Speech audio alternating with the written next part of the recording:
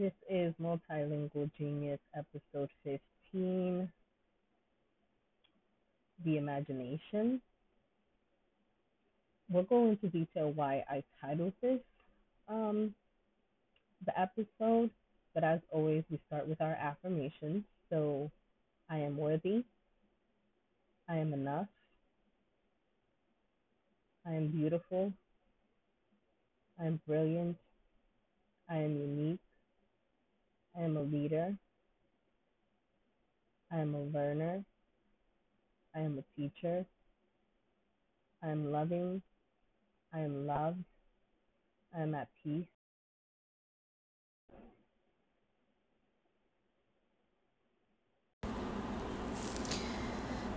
I'm at peace. That was repeated. I am uniquely made. I am divinely made. We're going to have a great podcast episode. So, one of the things that I want to focus on is the imagination. I titled it that because I wanted to encompass a few of the ideas that I've been kind of writing down and throwing on my boards as I continue this journey through my work in multilingual education, my work in STEAM fields, and now my newfound hyper-focused topic of ed technology. And I realized that it all stems from the imagination. I had to go back into the plan that I created for this podcast when I started on all the episodes. I let it just flow, and essentially I ended up with at least, I want to say, 30 ideas for episodes, and some of them seemed very deep and would have to take time for me to just really dig really to my core to be able to talk about. And right now, that's not where I am. And so I established my own boundary of I'm going to do what I can and not go any further than that. And so here is the imagination piece. I want to say a couple of things when I talk about the imagination. My brain has a tendency to have 1,000,001 tabs open, and oftentimes I don't want to say unfinished projects, but more so a beginning spark of an idea. And when we talk about the imagination, I think about how the imagination ultimately creates innovation. And the reason I say that is because I have ideas, really big out there ideas of opening up eventually an educational center and opening up a school and realizing my potential in higher ed and what comes with that, and realizing that I ultimately want to go into learning ed tech and ed technology and how systems are functioned, and how STEAM is the beginning and end of pretty much how education has pushed forward, and ultimately where I want to be.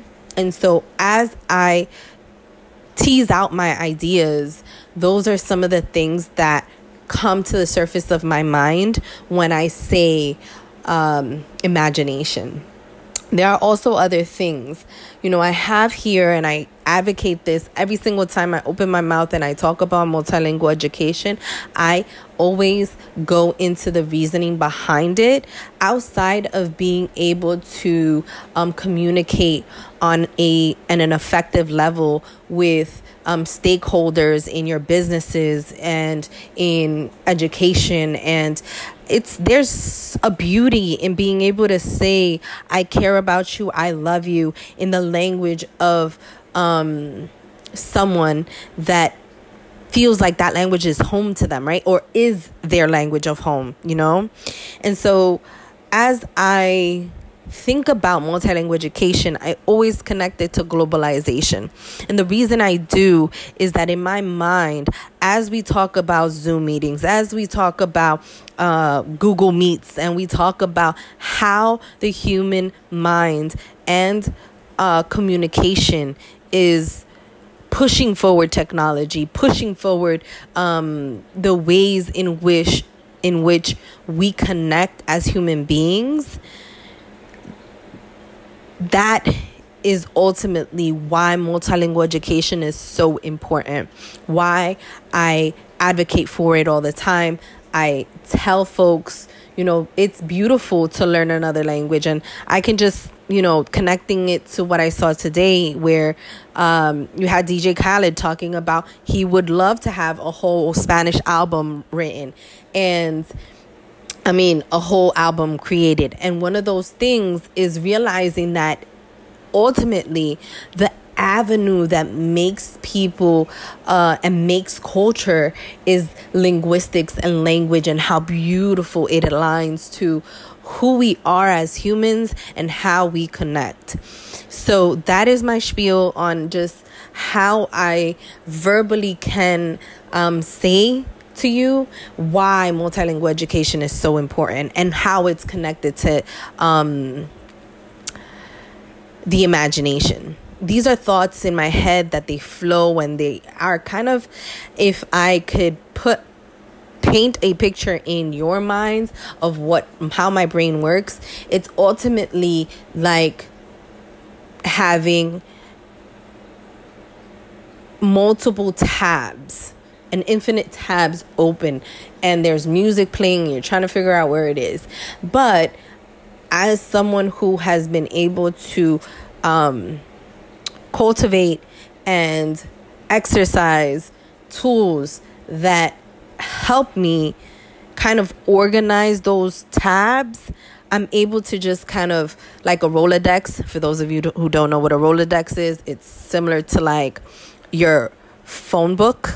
You start to go through and you look for what is it that matters, and how can I make the connection from tab 1 to tab 153, right?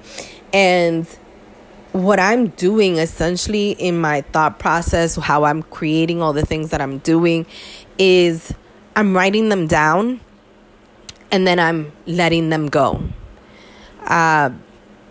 The reason I'm letting them go is that I potentially feel like I have a lot on my plate right now. And, my sleep schedule's a mess. I clean my house, I do laundry, etc. I'm raising a whole human. But I want to make sure that in the forefront of what I'm doing is growth. It's innovation and stemming from imagination, right? And everything that we can think about and we know of has stemmed from our psyche, from our imagination, right? The external world. And as we do the work internally, we start to realize how infinite the potentials are. And so that I start to connect again every single tab, and where are these similar connections? And as I do, I try to find a way to verbalize, and I mean to communicate in words where I make sense of it and I can be able to use the vocabulary that is within me so that someone else can understand and see the picture in the journey in which that I'm trying to bring to them. And ultimately, that's how we connect in imagination, in establishing norms in establishing how we see the future. And, I'm going to go into further details in other episodes on what happens when that spark is shut down and the stressors that come with that and things that may not be fully in our control, how to cope with that. And so as I go back into this particular episode and I talk about imagination, I think about what I envision my educational center to look like, how I envision this podcast a year from now, and putting in the work. So I will say this, I'm going to stop right here. I'm going to hold myself accountable for the fact that I haven't been consistent with my podcast. I haven't been doing the work in which I feel like would bring me joy and peace and longevity in terms of my podcast. I haven't been doing it. And I'm taking ownership of that, but I also can say that, y'all, life is just busy. And then I have my moments of fatigue where I just want to sleep. I want to kiss my daughter and I want to be in the moment with her. And I feel like I have been and always will be an overachiever where I feel like I can do all the things when really I just need a vacation. I need to hug up on my boo and just have space to be still. But when I get back to work, when I start going back to the thoughts and all the things that are going on in my head, they happen often. It goes on and on and on. Even when I feel this moment of stillness, I feel like it's, when we think about a computer, think about when your computer freezes on you. That is ultimately how I feel a vacation is for me, or me taking a moment to just be still. The tabs are still running, the things are still happening in my head, but I'm taking a moment to just exist in this space, right? And when I do that, I sit here and I think about the beautiful things that God has created for me. And I think the higher power for it all. But I do need to take accountability that I haven't been working as hard as I need to for my podcast. And, I didn't want to give an excuse, but rather an explanation. Because, y'all, I'm going to try and do this where I am putting out episodes every single week between Tuesdays and Wednesdays. Hopefully by Monday I would have one. And it's because, my Mondays are my fully remote days, but that's going to change. So maybe Wednesdays. And so I want to take accountability for that. And when I think about what I want a school to look like, I think about multilingual education and the need for it. And I mean a complete space, which I have not seen. Shout out to San Antonio, because I honestly have not seen anything like that in a good way in terms of multilingual education. But I think that the only critique I would give is that what's the next level? What would the next level look like, right? And do we have the manpower to establish what is in my mind in terms of imagination of a multilingual education and a multilingual school, right?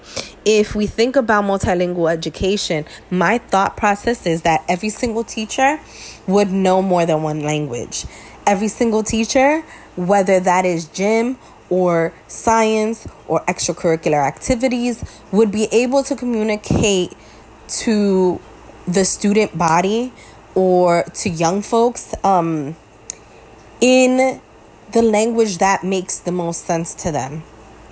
And I see it. I see it there from where my journey has taken me, from where I've been.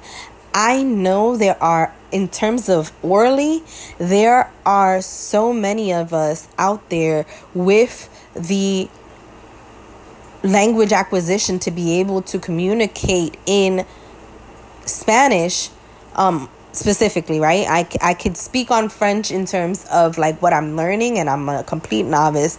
Don't ask me how to say anything yet because I'm still working on it. But it allows you to realize that to be multilingual means that in all variances of education, all aspects of education, you would have an opportunity to communicate in more than one language. And that doesn't happen. And so when I envision a school, I'm thinking, a school that allows both at all times. One that understands that it takes substantial time to learn a language. It takes up to 7 years for you to be what we consider fluent. And so with that in mind, what are we trying to teach our kids? Are we trying to teach them literacy, or are we trying to indoctrinate them, right? And why I say that is there's a policy here in New York where you can only be exempt from the ELA literacy, and I say specifically ELA because it's an English test that is not given in another language after your first year, right? So you're exempt from it the first year, and if you are, newly immigrated, or you are a student who hasn't learned or acquired the language, then ultimately we're setting these students and these young folks to fail, and that's not what we're here for. So when I think about that, let's take a step back. I am data driven. I love data. I'm a math brain. So ultimately, I want to see numbers. I want to be able to also think about the science between qualitative and quantitative data. And I want to, I want to see the stories behind the numbers, right? Because ultimately numbers create stories, and there's facts behind these numbers.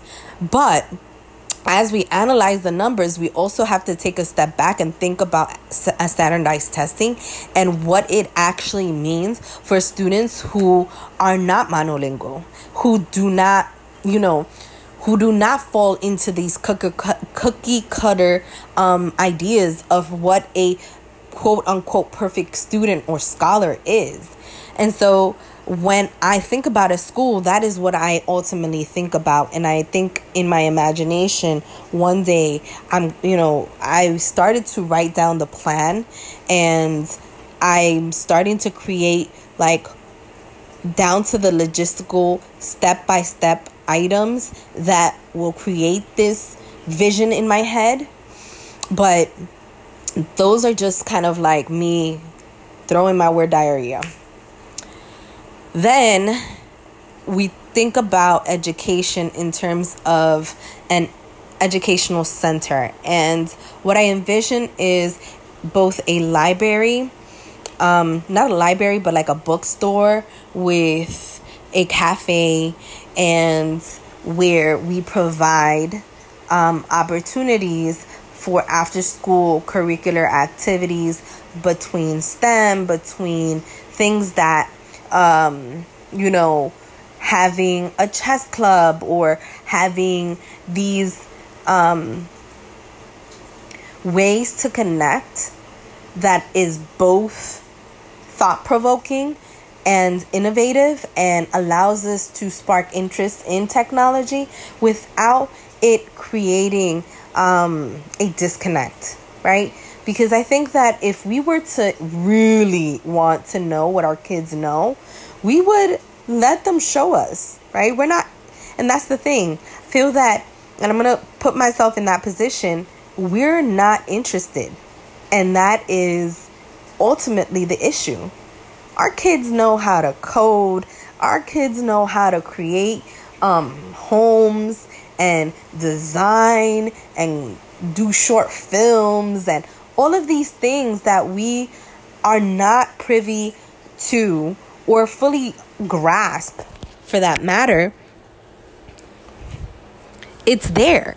And so how do we cultivate something that we don't fully understand ourselves? That's where I would see my educational center, where kids would come and they're teaching each other these things. I think about just where I am, and I start to realize that I'm a planner and I need to be.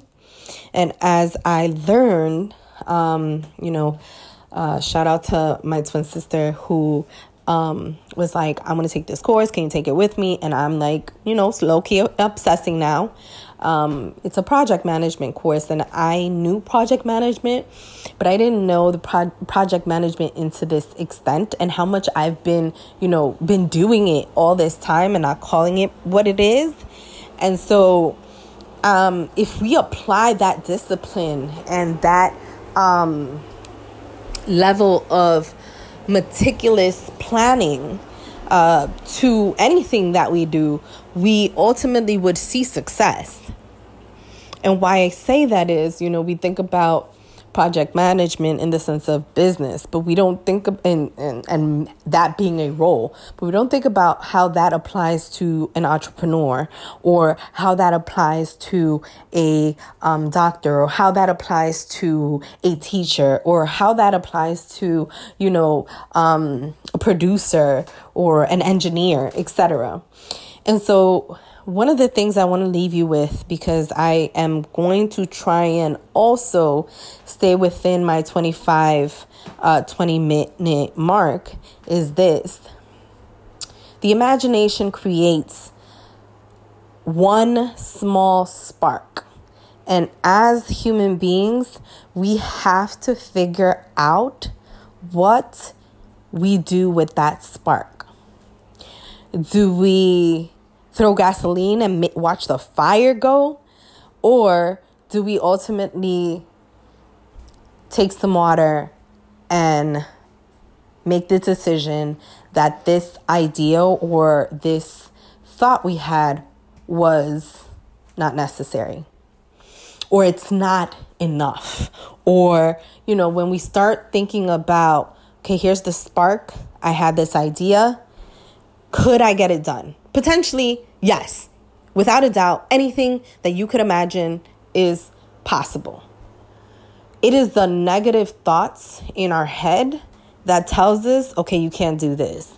Oh no, you don't have the means to that. You don't understand this, so that's not a given. And I learned that one thing is for certain, is that you may not know now, but don't let the fear of not knowing now stop you from being able to know something 24 hours, 48 hours, 2 years from now, right? Because then what you're doing is shutting out your fire. And with that said, I hope that you enjoyed this rant. I think there was some good pieces on here. On the imagination. And as I go back, I start to reread. Oh God, I'm not reading anything. I'm re-listening to my podcast. I start to write down some of my thoughts. And the reason I'm doing that is that I'm gearing up for my dissertation. I will have my first poke at it next semester. And it's settling in.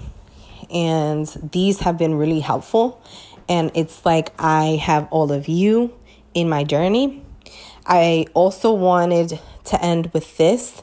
Please, please, please go back to the 3-part series with me and Melinda and join the conversation. Send me an email on at education@multilingualgenius.org with your submissions. I promise you will get a free bracelet from my very, very good friend, one of my best friends, on how... and it could actually be more than just the Melinda bracelet. It can also be she created one thinking about this podcast. So again, join, tell a friend to tell a friend. As always, we end with this. Love y'all and be safe.